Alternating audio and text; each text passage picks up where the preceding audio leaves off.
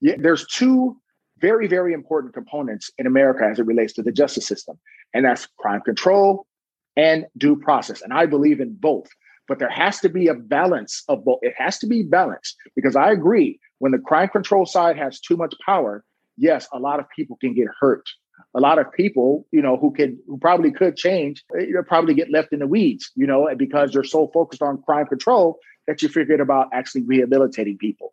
And then you have the other side. If due process has too much power, you have what you have now. High crime, people telling police to back off. They're saying that police work basically is inherently racist, which is absolutely false. And here's what happens when due process has too much power. Friends and first-time D-Rate the Hate listeners, that was the voice of Deon Joseph, longtime LAPD police officer, law enforcement consultant, and nationally renowned public speaker on subjects like homelessness, public safety, and many other aspects of law enforcement. This is an incredible episode, lots of value brought to the table by Deon. You surely don't want to miss a single minute of this episode. With that, let's cue the music.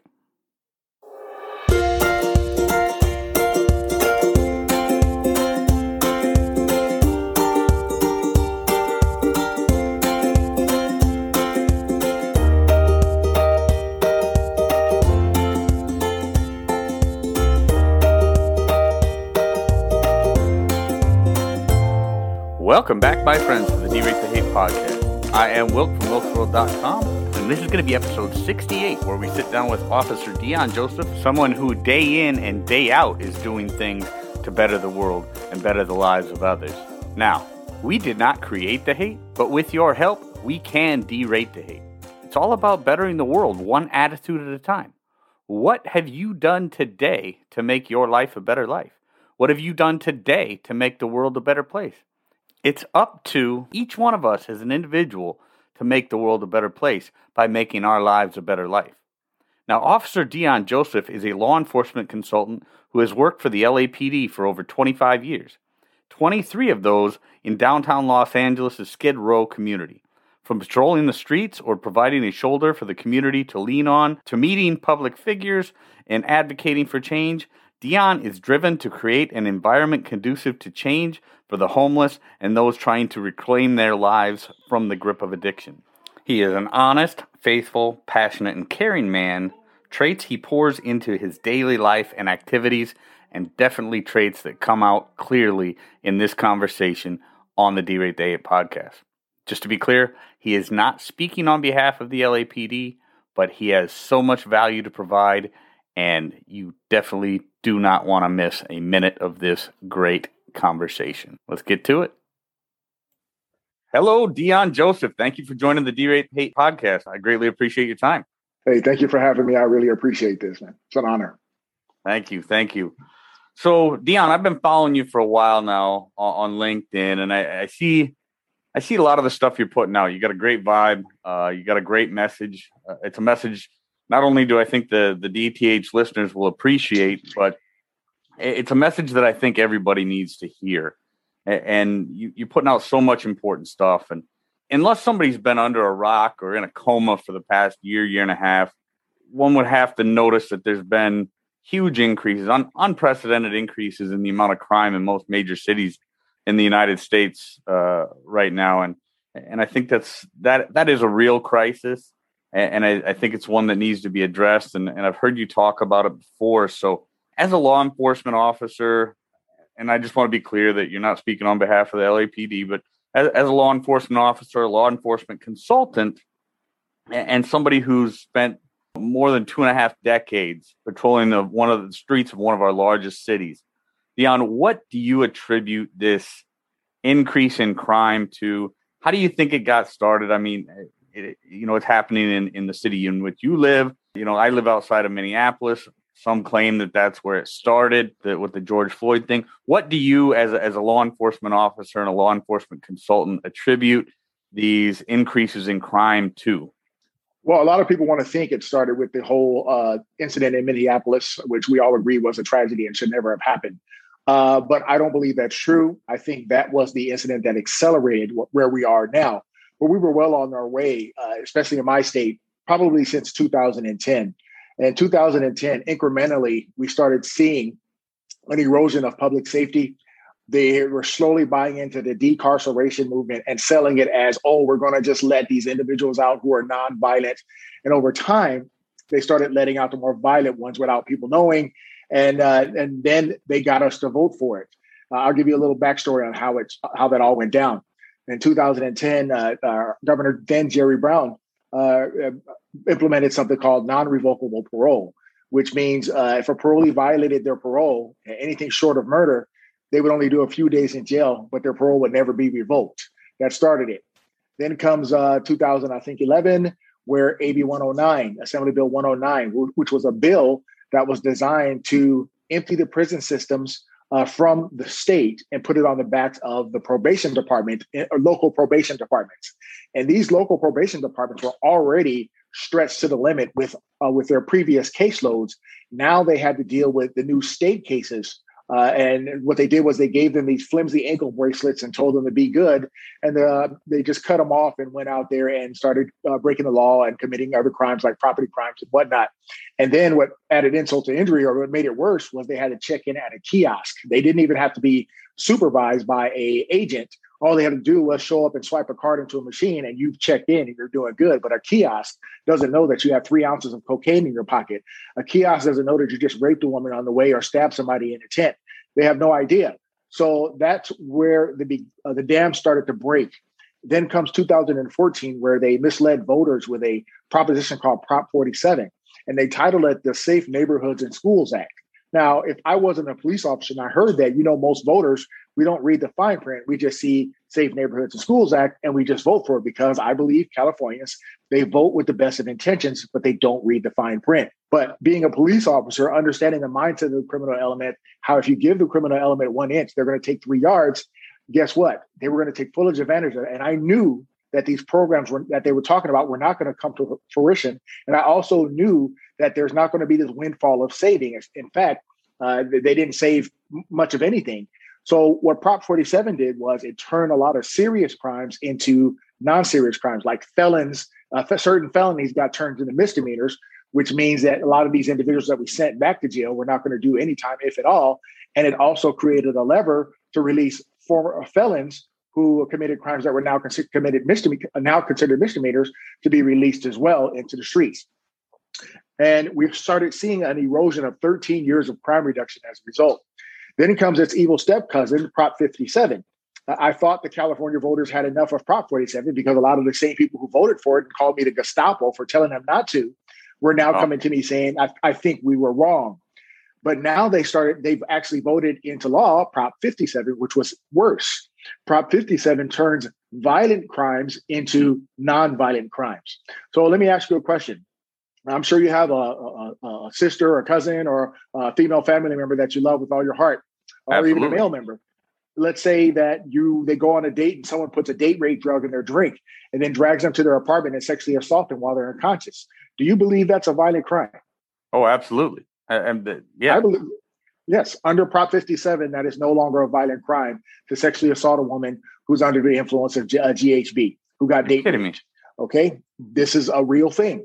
If you and I were sitting in a room and someone walks in with an AK-47 and starts spraying the room and everybody else in it, and by the grace of God, he didn't hit anyone, would you consider that a violent crime? That's pretty damn violent. That's pretty violent. Under Prop 57, because no one got hurt, basically, he gets slapped on the wrist, probably doesn't do too much jail time, and he gets released pretty early. So that's what that law did. So that also pulled a lever that released more criminals and made it impossible for us to send a lot of these individuals back. There were mechanisms in the law that made it very difficult for us to send those guys back. So then what happened was the pandemic. The pandemic hit, and they had these stay-in-place laws, and especially in Skid Row, they didn't work out very well because the criminal element in Skid Row were staying in place, and they were continuing to rob and victimize and hurt people, and homeless people in Skid Row. And then came the horror that we saw in Minneapolis with the George Floyd incident. And unfortunately, that accelerated that movement as politicians began to buy off on the justice reform narrative that BLM and Antifa was selling to pander to them because that's where the winds were blowing. And as a result, they chose criminals over cops, vilified cops, and criminals started running amok. And now they had the green light they discovered they had the green light to do what they wanted to do, and now had basically the support of politicians who were protecting them and even bailing them out of jail when they committed crimes. So that's where we are today, not just in California, but we're seeing it in Chicago, Philadelphia, where a lot of these very progressive district attorneys are. We have one now whose whole worldview is we need to decarcerate, but he has not, in his whole entire campaign and in the whole few months he's been in office, he hasn't made one mention of public safety or helping victims, not one. Right. But he's vocalized proudly that he wants to decarcerate. So what are you going to do with those individuals when they get out? So we got 76,000 inmates that are about to be released by the governor, many of them violent criminals. What are you going to do with them when they reoffend? So that's where we are today. It's a travesty, Dion, that politicians think that by changing the wording and changing the narrative through the language, that they can somehow make a violent act somehow nonviolent. I mean, we hear things that, it makes me think about the broken window theory. It's something that I've talked about before in previous podcasts. I've talked about it with previous guests. The broken window theory. Somebody breaks a window in a neighborhood and leaves it broken, and they think, oh, it's just a broken window. Well, whatever. Now that broken window, pretty soon it's not just a broken window, but it's a broken down car, a car on blocks in the front of the house. And then it's, nobody's mowing their lawn. And then everybody on the block just quits giving or paying any mind to little of this. It turns into a crack house. Yeah. Until it turns into a crack house. And now you've got, streetwalkers walking up and down the road. And it all started with a broken window. And who thinks about a broken window? But when you decriminalize the small things and try to change the language and make people believe that, well, it's just a little of this, it's just a little of that. Well, now just a little of this and just a little of that turns into a lot more than just a little of this, doesn't it? Oh, absolutely. When you don't deal with the small things, it encourages the bigger things. We've proved that over and over again.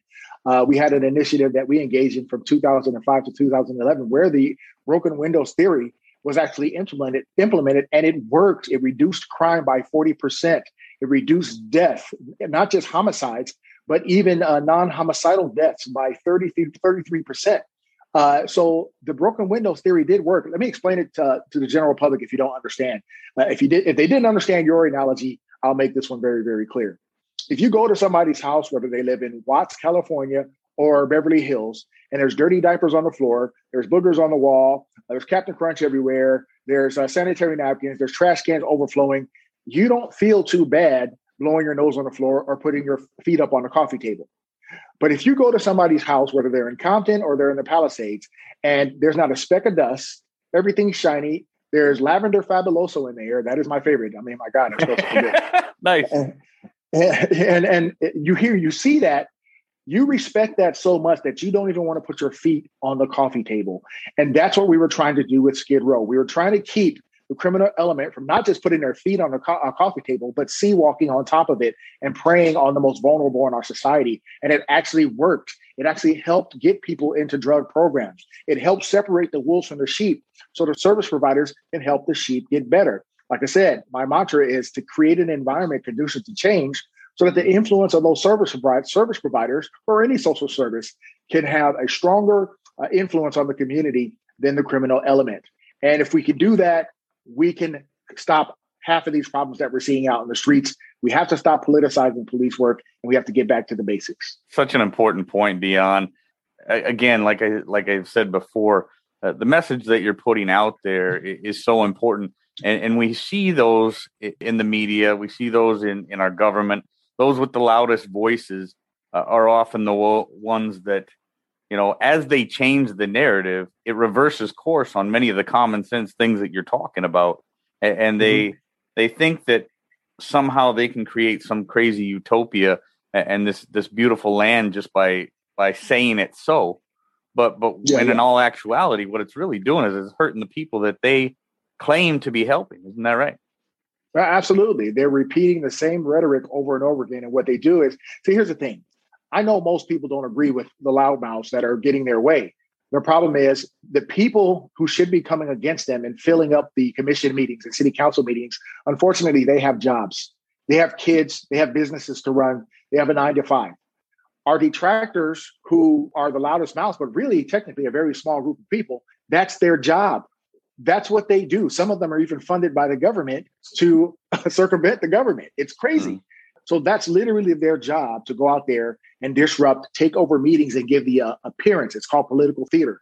Give the appearance that all these communities want police abolished. They want police defunded. They want the homeless to be able to do whatever they want to do.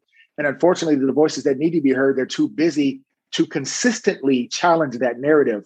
So yeah, you're right. That's what we're up against. And all they do is they do exactly like Adolf Hitler did. Not saying that they're Adolf Hitler who are murdering people, but they tell a lie for the layman. They keep it simple for the layman and repeat that phrase over and over again until everybody believes it. And that's where we are. And unfortunately, because they've taken over the microphone, taken over the stage, taken over the meetings, now over time, even politicians who are educated and should know better, they begin to fall for it. Also, they fall for it faster when they know that now these groups have money and they have the power to unseat them. So now you have politicians who become cowards and they capitulate to these groups thinking, oh, it's not so bad. Maybe their plans might work.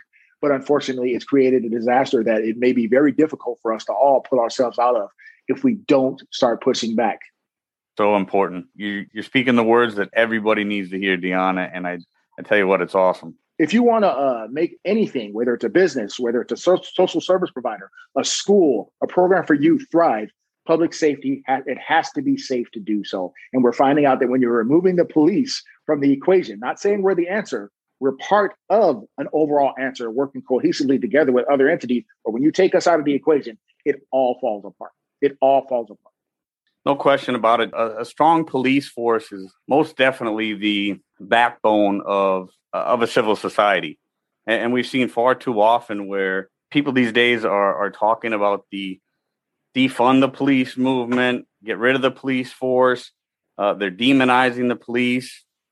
What do you think is the answer? What can the everyday person, what can the listeners of the D-Rate the Hate podcast do to support the police? Get out there and change the minds of those who think that defunding the police is the right answer. Well, here's what you need to do. Several things. You need to vote out any politician who doesn't have public safety as a number one priority as part of their agenda. And when I say public safety, don't fall for these guys who are like safety officers or safety patrols and all. You don't fall for these buzzwords. If they're not talking about fighting crime and stopping it by trying to stop it by any legal means necessary, you vote them, you run them out of office. Because if they're not talking about that, they're part of this dangerous criminal justice reform movement. Somebody's in their pockets. Somebody's pushing their buttons. Somebody's making them say things that absolutely make no sense. And they know it makes no sense. And they're watching their cities burn, and they're watching crime, and they're even lying and reclassifying and saying, oh, no, crime is actually down if you look at it from this thing, this way. No, we don't need to look at it in a nuanced way. Open your front door. Look what's happening in your neighborhood. Your neighbor's car got burglarized. Turn on your Ring or your Citizen Alert and see how often it's now ringing and pinging every time you turn on your phone. You have to shut the dang thing off because it's getting so bad out there. That's the truth. That's the truth. It's called crime control. Okay. There's two very, very important components in America as it relates to the justice system, and that's crime control and due process. And I believe in both, but there has to be a balance of both. It has to be balanced because I agree when the crime control side has too much power, yes, a lot of people can get hurt. A lot of people, who probably could change, probably get left in the weeds, because they're so focused on crime control that you forget about actually rehabilitating people. And then you have the other side. If due process has too much power, you have what you have now. High crime, people telling police to back off. They're saying that police work basically is inherently racist, which is absolutely false. And here's what happens when due process has too much power. The people start to fall. Neighborhoods start to fall. Businesses start to fall. Your kid's school, they can't even walk home from school without getting offered cocaine, meth, or spice. Drive-by shootings happen all over the place. Innocent people get hurt, and it hurts your economy in the end. So once again, I'm not saying policing is the answer. Like I said, I'm not a guy who's pro-incarceration. I'm not about crime and punishment, but what I am about is holding criminals accountable and giving communities relief from individuals who refuse to stop committing crimes. And that means is if there's somebody employing minors to sell drugs in your neighborhood, there's a section in California that says it's called about 11353.5, I think, H&S, of the Health and Safety Code. That person is supposed to do 3 years for employing a minor. All I want to do is see them do 3 years so that community has 3 years of relief. If somebody's committing violent crimes, if you rape somebody and you're supposed to do 10 years, you should do 10 years, or at least most of it, so that that victim doesn't have to worry about getting violated again, or anybody else that person might see as a victim as they're walking down the street. That's how I see the justice system. Not that I want to punish people or take away someone's freedoms. I take that very seriously. But if you do the crime, if you're man enough to do the crime or woman enough to do the crime, you got to be grown enough to do the damn time. We have to get back to that, or we're going to lose our society. It's not about being in love with prisons. It's about keeping people safe in a common sense way. And programs without the policing involved as well will fail every single time. Right. So let's go back to when we talked about basically making crimes less, decreasing the standards. One of the things that we've seen recently here in Minnesota is they said that, such and such a state representative was pulled over because he didn't have a front license plate on his car. Well, in the state of Minnesota, you're supposed to have 2 license plates on your car. Okay. I've been pulled over when I've moved up here from the state of Florida. The state of Florida only requires 1 license plate on the back of the car. I didn't have a front license plate on the front of my Avalanche. I got pulled over. I'm obviously not a black guy, so it had nothing to do with race. It had to do with the fact that I didn't have a license plate on the front of my car. We talked about the increasing the threshold for what the amount of theft that causes crime, or not causes crime, but the increasing the threshold for the amount that has to be stolen before it's considered a crime. They talked about we're not going to pull people over anymore for a broken tail light or non-working brake lights, things like that. We're just going to send them a ticket in the mail. Well, that doesn't pass constitutional muster, just like red light cameras don't pass constitutional muster. And a lot of times, as a police officer, I'm sure you can testify to the fact that when you pull somebody over because they have a broken tail light, or they don't have a front license plate, or maybe they got a stolen license plate, or they've got something else wrong with their car, a lot of times that's where you're finding the people that are actually committing crimes, because let's face it, they're the ones that are ignoring the things that are going wrong with their vehicle. Am I right? Or well, some of those guys are the very ones transporting the guns and drugs. So when you have people like Chelsea Bolin in San Francisco who's saying we don't want officers stopping people for that, you basically what you said to the cartel was, look, you can drive up in California, you're not going to be stopped. You could have 10 kilos of cocaine in your car, AK-47s, and you won't be stopped. Look, every time I pulled somebody over in a car, for the most part, 98% of the time of all people, when I pulled them over just for the violation, for the broken taillight, for the shattered windshield, for the running the stop sign. What happens is when I get to the car and I start seeing things that cause my spidey senses to raise up. When I see that you have white powder under your nose, that shows me that you might be under the influence of cocaine. Okay. When I see a crack pipe on the floorboard, that means there could be crack in there. When I see a scale in the back of your car with 99 Ziploc baggies in the back of your car, when I see those things, that's telling me that now I went from someone simply running a stop sign. Now I'm dealing with something more serious, somebody who needs to be investigated and probably needs to be taken off the streets if I find what I believe I'm going to find based on the reasonable suspicion or probable cause provided to me. So you want officers being proactive like that. We don't do that to everybody. Some people, I hate the term criminalize. Oh, you're criminalizing people. We can't criminalize you. The only way I criminalize you if I plant dope on you, if I plant a gun on you. And that's a very, very negative exception of any profession. Okay. But I can't criminalize you.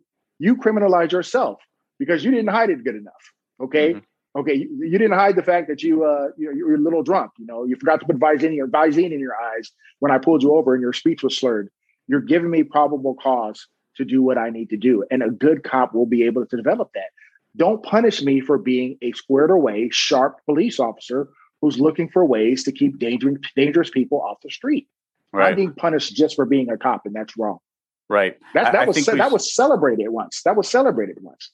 It's still celebrated today, Dion. Don't fool yourself. There's a lot more of us out here that celebrate the good cops than there are that are demonizing the bad cops. And quite honestly, you and I will both agree on this. The cops that are bad, the cops that are doing those negative things and giving all y'all a bad name that are doing the right thing, they do need to be demonized. but they are not representative of the overall police population. I've personally known a lot of law enforcement officers over the course of my life, and I'm proud to have known them. I'm proud to know them today, and great people doing great things, and there's no way that we can let the loudest voices, and the loudest voices are generally those that are so negative, trying to separate us all, trying to put us all in boxes and keep us separated, labels and whatnot. Well, that's identity politics, and and that's one of the most evil men in the 20th century. We all can agree was probably Adolf Hitler. Adolf Hitler. Right? Oh, and yeah. Me saying what I'm about to say is not giving him a compliment. I'm being honest. Even though he's one of the most evil men in the 20th century, he also understood human nature like nobody's business. And here's how. Adolf Hitler knew that you could bring people together for a cause faster using hate than you can with love and understanding. Let me explain. Dr. Martin Luther King and Gandhi, they tried to help people with love and understanding. What happened to them? They're dead. Okay, they died long before they should have. But Hitler knew that all I had to do was spread a vicious lie, a vicious rumor. He said this: tell a lie, keep it simple, and repeat it over and over again until everybody believes it. That's how he manipulated the German people into dehumanizing the Jewish people, which led to the death of 6 million Jews and 4 million others. Okay. Now, there are different groups that use that same propaganda. Now, they're not as dangerous as Hitler. I'm not comparing Black Lives Matter and Antifa to Hitler, but what I'm saying is they're using the same kind of tactics where back in the 80s, what was they said about black men? They said, oh, all black men are criminals. And everywhere I went, somebody was clutching their purse or, hiding their wallet from me because or following me in the store because of that propaganda. Then comes where we're at now. All cops hate minorities. All cops hate minorities. All cops are engaged in systemic racism. Even if they're not racist, they're racist by default because they're working in a racist system. And you repeat this over and over again to these young college students who are now getting jobs and supervision positions, ended up in politics, and they maintain this indoctrination. You keep repeating that over and over. They're going to start believing it. And they're going to start pushing their will. And they're teaching these kids, they're indoctrinating these young folks to emotionally attack every issue without thinking objectively. You have to come from a place of emotion. And from a place of emotion, you can push people to do anything. You could even push politicians to buy into what you're selling. That's how Hitler pushed the Germans to kill 6 million Jews. So that's what's happening now with law enforcement. They're taking the negative exception, which does exist. They do exist. I've had to report misconduct twice in my department, and I didn't lose a damn bit of sleep about it because here's a little secret, folks. We hate bad cops too, because when they get fired, retire, or get indicted, they're gone, right? But we're left to deal with the fallout, right? We hate them too. But you got to understand this, and I want to simplify this for you. Police officers are just human beings. Our job is as unpredictable as humanity is. We are a microcosm of society, which means, look, you and I probably agree that the majority of Americans across this country, whether they're Black, white, gay, straight, Asian, Filipino, Samoan, Mexican, Canadian, whether they're Christians, Jews, Muslims, even devil worshipers, or atheists, the majority of us in America, in all of those groups together, are decent people. I think we can agree with that. And if you don't, you got to get off social media and go shake hands with your neighbor. That's exactly right. Because social media, please watch the Social Dilemma. It's a great film, but it's the truth. Social media is destroying us. But anyway, we also have to realize that out of 333 wonderful people, 33 million wonderful people, there is a negative exception that's in the hundreds of thousands, if not the low millions, that's causing all the havoc, creating all the drama, getting all the ratings on social media, all the sponsors from the news and all that good stuff. And it makes it look like the world is a rolling dumpster fire. So we agree that those exist too. Now, where do law enforcement agencies recruit from? The American public. And I can assure you that the vast majority of individuals they recruit, no matter what color they are, whether they're white, Black, women, men, gay, straight, whatever, are good, hardworking people who want to do the right thing. That's a promise. I would not lie to you. And of course, from your mouth to God's ears, that's an absolute fact. I talk about it all the time. I talk about it all the time. Yeah, but of course the negative exception is going to get on. And unfortunately, when they rear their head, we pay for it. But what I need the public to do is stop painting officers with a broad brush. And here's why. Because you don't do the same thing to doctors. You don't do the same thing to the military. And you don't do things with teachers. And why do I bring up those three examples? It's very important. Because these are individuals with people's lives and minds in their hands. Let me explain. In 1 year, doctors killed 250,000 individuals due to malice, malpractice, and accidents. Okay. Many of those people that were killed were people of color. Nobody's talking about defunding doctors. Somewhere in America, a doctor misused a scalpel, but nobody's taking away a doctor's scalpel. But somewhere in America right now, as we speak, for real, they just took some officers' OC spray. So now that's one less thing they get to grab before having to go to their firearm. That's one less thing they could use to prevent shooting somebody. Now you've taken away from them because some cop misused pepper spray on a traffic stop with a Army veteran. Okay, let's talk about the military. I love anybody who puts on a uniform and defends this country. I have nothing but honor and respect for you. My dad was a veteran, all that great stuff. I respect you. But let's not pretend that there was a negative section of the military that did catastrophic, horrible things to individuals in the name of war. Let's not pretend that doesn't exist. And teachers, love teachers to death. I have a sister-in-law who's a teacher. She's great. I have an auntie who's a teacher. Most teachers are great. I still send my kids to school. But let's not pretend there's not that negative exception that will sleep with that slept with 28 first graders. That actually happened. Let's not pretend there wasn't a teacher that fed his bodily excrements to seventh graders. That actually happened. These things are 7-year-olds, or who's diddling your 16-year-old daughter because he thinks she's hot. Mm-hmm. These people exist, but nobody's talking about defunding or abolishing teachers. You're still sending your kids to the doctor. You're still joining the military. You're still supporting the military, and you're still sending your kids to school. So why do it to cop? Because tag, you're it. Every movement needs a villain. And who's the best villain in the world? The guy with the vest, the badge, and the gun. Mm-hmm. Because that's the big bad person who can take away your freedoms, and you can use that to twist it any way you want. And people are doing it, and they're very successful at it, but it's coming at a cost because the very people they say they're trying to protect, which is people of color, the lives they're trying to save, they're the ones getting it the most through crime. Right. Yeah, such an important and insightful point that you make there. About how it's very selective as to what people are.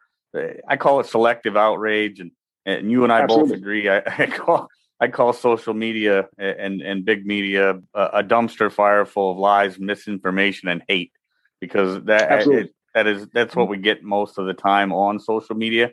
I mean, certainly it does a small amount of good, but I think there's a lot of bad out there, and I think that's unfortunate. Now, Deon, there's one last thing that I want to talk to you about, because I saw you posted a video on it recently within the past day or two, and that was so important as well. And pretty much everything you're saying is so important, and I think every American needs to hear it. But the events of January 6th, and you had some very insightful points on this as well. The events of January 6th have been politicized to the point of ridiculousness in my book. And while it was a tragedy, and it no doubt was a tragedy, there were people hurt.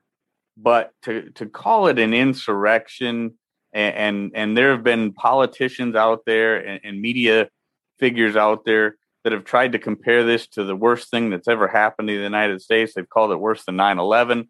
They've called it worse than Pearl Harbor. What do you say to those?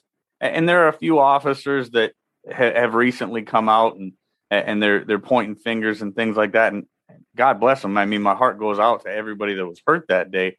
But the reality is this was nothing more than a large mob of very stupid people doing very stupid things with sticks and maybe a few rocks and a fire extinguisher. But it's not an insurrection where people were trying to take over the country seriously. And what do you have to say to those that try to make this out to be worse than Pearl Harbor, worse than 9/11? Place where hundreds of first responders were killed, and the country was brought to its knees in any number of ways. Yeah. Well, anytime political figures do that, it makes me I get nauseated. During 9/11, we had, I think, 3,000 people lose their life. I think we only had a couple people die during the riots at January 6th, which is still horrible. And of course, we all agree. I want everybody who was involved in that, who broke a law, to go to prison for as long as legally allowed. I do, because I watched that and I was like, I don't care what side you're on, whether you're right or left. You don't do that. That was wrong. And they did put people in danger. But in the end, most of those senators and people who were there were whisked away to safety and they weren't harmed. So no, it wasn't 9/11. What bothers me about that lasted a few hours. It was one day and that was it.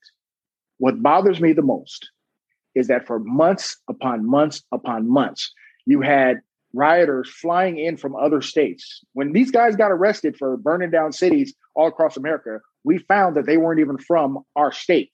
They were hired to come out here and do a lot of damage because basically their mindset was, if I'm from another state, they can't prosecute me. Well, it ended up being true. They wouldn't prosecute him, and they released him the next day. So across the country, hundreds of officers were hurt.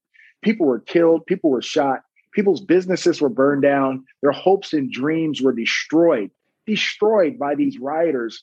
And I'm not saying all the protesters were rioters, but there was a good chunk.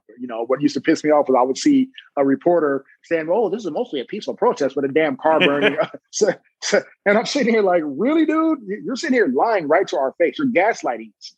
So what made me mad was that not only did they not call for a congressional hearing on that, during that time, they set up funds to bail these individuals. Our own vice president set up funds to try to help bail these individuals out so they could continue to harm cops and burn businesses because they thought, oh, what's the reckoning? Oh, that's what's supposed to happen. No, these officers deserve it. Oh, but then I have people who come at me and say, Joseph, well, it wasn't a federal thing. I'm sorry. Some of their primary targets of a lot of these groups were federal buildings. We had some of our officers get hurt trying to protect a federal building. You had federal officers in Portland getting blinded with lasers in their eyes. Yes, their target was anything federal. So I want to see a congressional hearing on that. I will take that hearing seriously. I might even watch a little bit more of it when I see a hearing on what Black Lives, the negative exception of Black Lives Matter and Antifa and all those folks did. When I see that, I'll take it seriously because that was wrong and those people need to be put away as well. So I'm sorry. I believe in equity. That's why I believe in it. Sure. Just because these individuals are mostly white and Republican, you can't do that. You cannot fry them. I don't care what color they are. I don't care what side of the aisle they are. If they break the law, if they hurt a cop, if they hurt a civilian, if they don't obey lawful orders, if they damage property, they're supposed to pay a price. They're supposed to pay a price. And I want to see that with all of my heart. Yeah, it seems like a lot of these politicians, I know it's cliche to say it, but if it weren't for double standards, they wouldn't have any standards at all. And I think, I think that it's so unfortunate that, I'm a person too who believes that it makes no difference. I believe in equality. I believe in equity, but you can't change the language to make equality and equity mean what you want it to mean. And you can't only put it in place when it benefits you and your cause, but then completely ignore it in other respects. So your insight on the double standard when it comes to all the riots and all the businesses that were burned. I mean, again, I live outside of Minneapolis, and I drive down to Minneapolis and drive through Minneapolis for work occasionally, and to see the businesses that were burned and to see all the property that was destroyed and the livelihoods that can never be recaptured because of the lawlessness. And then to see the politicians that just ignore it and let it go by the wayside. But then the first ones out there screaming from the podium when it's people that may or may not have been from the other side or may have been, people that supported somebody they don't like. It's a huge travesty. It's a huge travesty to the human race, as far as I'm concerned. And this is why people are losing faith in the system. Even Democrats. Look, I'm a registered Democrat, but I'm so tired of the Democratic Party right now. I can't stop. I don't recognize them. I'm part of the Kennedy Democrats. Ask not what your country could do for you, but what you can do for your country. We want to help the poor. We want to help people in need. We want to fix a lot of systemic problems. But at the end of the day, you have to obey the law. You have to do it. There's a lot of things that you have to do too. Those days are gone. I don't know who these people are. So now I've kind of moved away in my heart to an independent. I'm an independent now in heart. I'm going to make it official pretty soon. I'm hoping to do that very soon when I get some time. But I cannot stomach this version of the Democratic Party. And I'm not saying that Republicans are the answer, but in my heart, I am hoping for a red wave because of what my former party has adopted. I'm not saying the Republicans are the answer. They have some failures they have to answer for too. They have a lot of failures they have to answer for too. But like I said, it's kind of like, okay, we need to hold the dam on the right side, or just let the floodgates open and let our country fall apart with this new version of the Democratic Party, and which is sad because I'm a centrist and I have to be honest, they're the ones failing us right now. They're the ones in control. And in every United States city where they have control, and I'm sure there's a couple of red states too, but for the most part, where there's a dominant Democratic leadership, we're seeing high crime, we're seeing poverty. How do you throw $1.2 billion at homelessness in the state of California, in Southern California, and it got worse? How do you do that? Right. Because you can't throw money at every situation. It's not about money most of the time. It's methodology. Basically, you save more money when you are allowing us to do our jobs than the money you're wasting right now in just throwing it away on an issue that cannot be solved because you're forgetting the most important variable as it relates to solving homelessness. Of course, we know that housing plus homeless person equals an end to homelessness, but you forget that variable. That's the will of the individual, their state of addiction. What are they addicted to? What's keeping them anchored to the sidewalk? If you don't fix that, if you don't provide mandatory programs, most of these individuals aren't going to get housed. So the only reasonable answer is yes, build housing, but for the most part, shelter. So there's an option for them to sleep. So they're going to sleep on the sidewalk and destroy themselves and destroy others. That's a common sense solution right there. Right. I mean, it's the definition of insanity is continue doing things over and over that, that don't work. Politicians are very good at that. They spend all their time causing problems and then make a job out of trying to fix the problems that they created. Right. And you can't, as well as anybody being with your background in law enforcement and especially background working on Skid Row, that you can't throw all that money to try and placate the symptoms of a problem without trying to actually address the cause of the problem. And right. We know mental health and addiction, as you alluded to earlier, it's got nothing to do with the lack of housing or the lack of opportunity for good jobs. It really comes down to the mental health and the drugs and the crime that's associated with the mental health and the drugs and the things that are associated with it. And until they address those issues, Dion, you and I both know that the system does not get better. We just spend more money trying to placate the symptoms of a bad system. What they do is they start the fire and show up as a fireman, and they use gasoline as water to put the fire out. That's what they're doing. And it's never going to stop until the real systemic failures we need to fix, until those things get fixed, like you said, mental illness. I mean, they literally think someone who's mentally ill and dual diagnosis, that means they're paranoid schizophrenic extremely, and they're also on crack. They think that they're going to help those individuals in 72 hours or less when they're threatening to kill themselves or threatening to kill somebody else. That's false, because it takes 6 weeks for them to even benefit from their medication. Okay. Mm-hmm. And then you got to detox them first. So what do you think releasing them in 24 hours is going to do? You're just creating a revolving door. Some of these programs are getting thousands of dollars for just bringing those people in. They don't want to solve the problem. They do not want to solve the problem. And that's why we need to get rid of any politician who is not talking about this, who is not talking about bringing back crime control and allowing police to be part of the solution and bringing back mandatory drug treatment. Okay, that's necessary. Look, Prop 36 was a mandatory drug program. We'd arrested you for a felony for possessing rock cocaine, but we didn't send you to prison. You did a couple of months in jail, and then when you got out, you got cleaned up, you got out, you were mandated to go to a program. Now, did that program succeed for the most part? No, but guess what? A lot of people did benefit from it because now there's teeth in the laws and there was somebody holding you accountable. Now there's zero accountability. And now people who weren't mentally ill before they got hooked on drugs are now able to use drugs for long periods of time without pause. All they get is a traffic ticket and they don't have to go to a program. And then eventually they become mentally ill over using drugs for a long time or vice versa. So it's until we get common sense lawmakers back into our political offices, there are three things that need to happen, in my opinion. And I'm not even scared to be vocal about this. We need to get rid of our current district attorney, George Gascon. That's our problem child in Los Angeles. Los Angeles. It's Los Angeles. He's got to go. Okay, we got to get rid of Newsom. I initially thought this guy was going to beat the recall, but recently he just said in an interview, "Yeah, we can take on homelessness. We already have a homeless problem. What's wrong with you? Why would you say something like that? What's wrong with you? Right? You've got a homeless problem. You want to bring in more homeless. Okay, you got a crime problem, and you literally said we're not going back to the 80, 90 styles of crime control, and you're going to release 76,000 inmates. That doesn't make sense.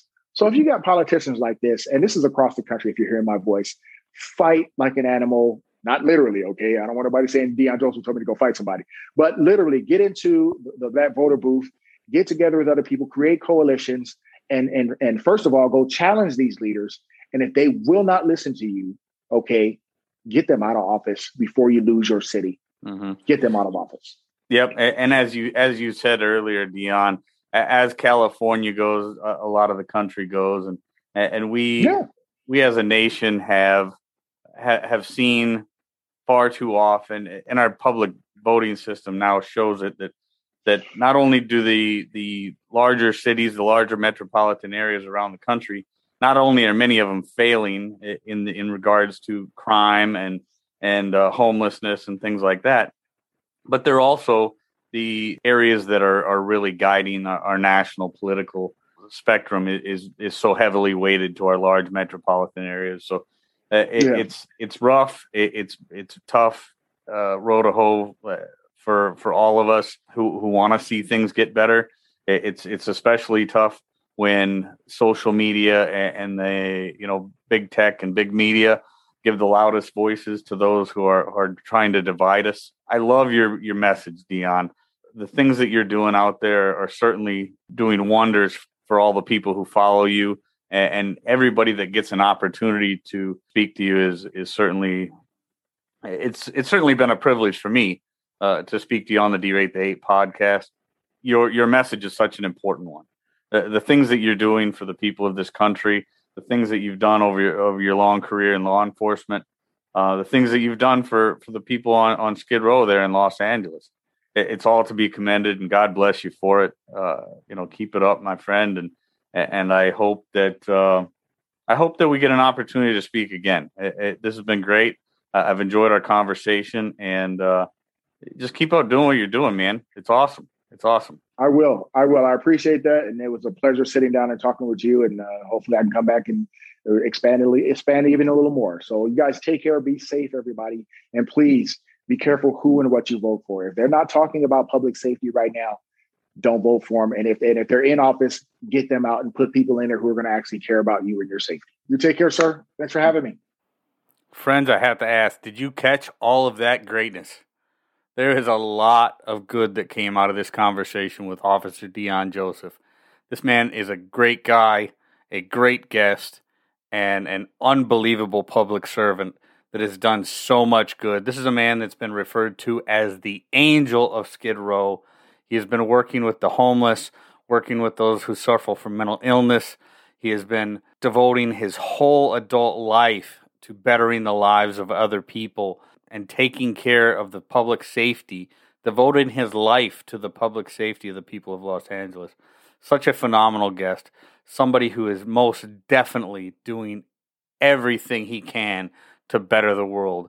That's what we love here at the D-Rate the Hate podcast, and I'm so grateful for having had the opportunity to speak with Deion Joseph. Check him out, DeionJoseph.org. Check out his work. He is a phenomenal man, and I am privileged to have had the opportunity to speak with him. With that, we're going to wrap it up. Get out there, be kind to one another, be grateful for everything that you've got, and remember that it's up to you to make each and every day the day that you want it to be. I am Wilk from Wilk'sWorld.com. Email me, wilk@wilk'sworld.com. Subscribe wherever you get your audio. Leave us some feedback. And make sure you share us with your friends. I'm back on out of here. Catch you next week.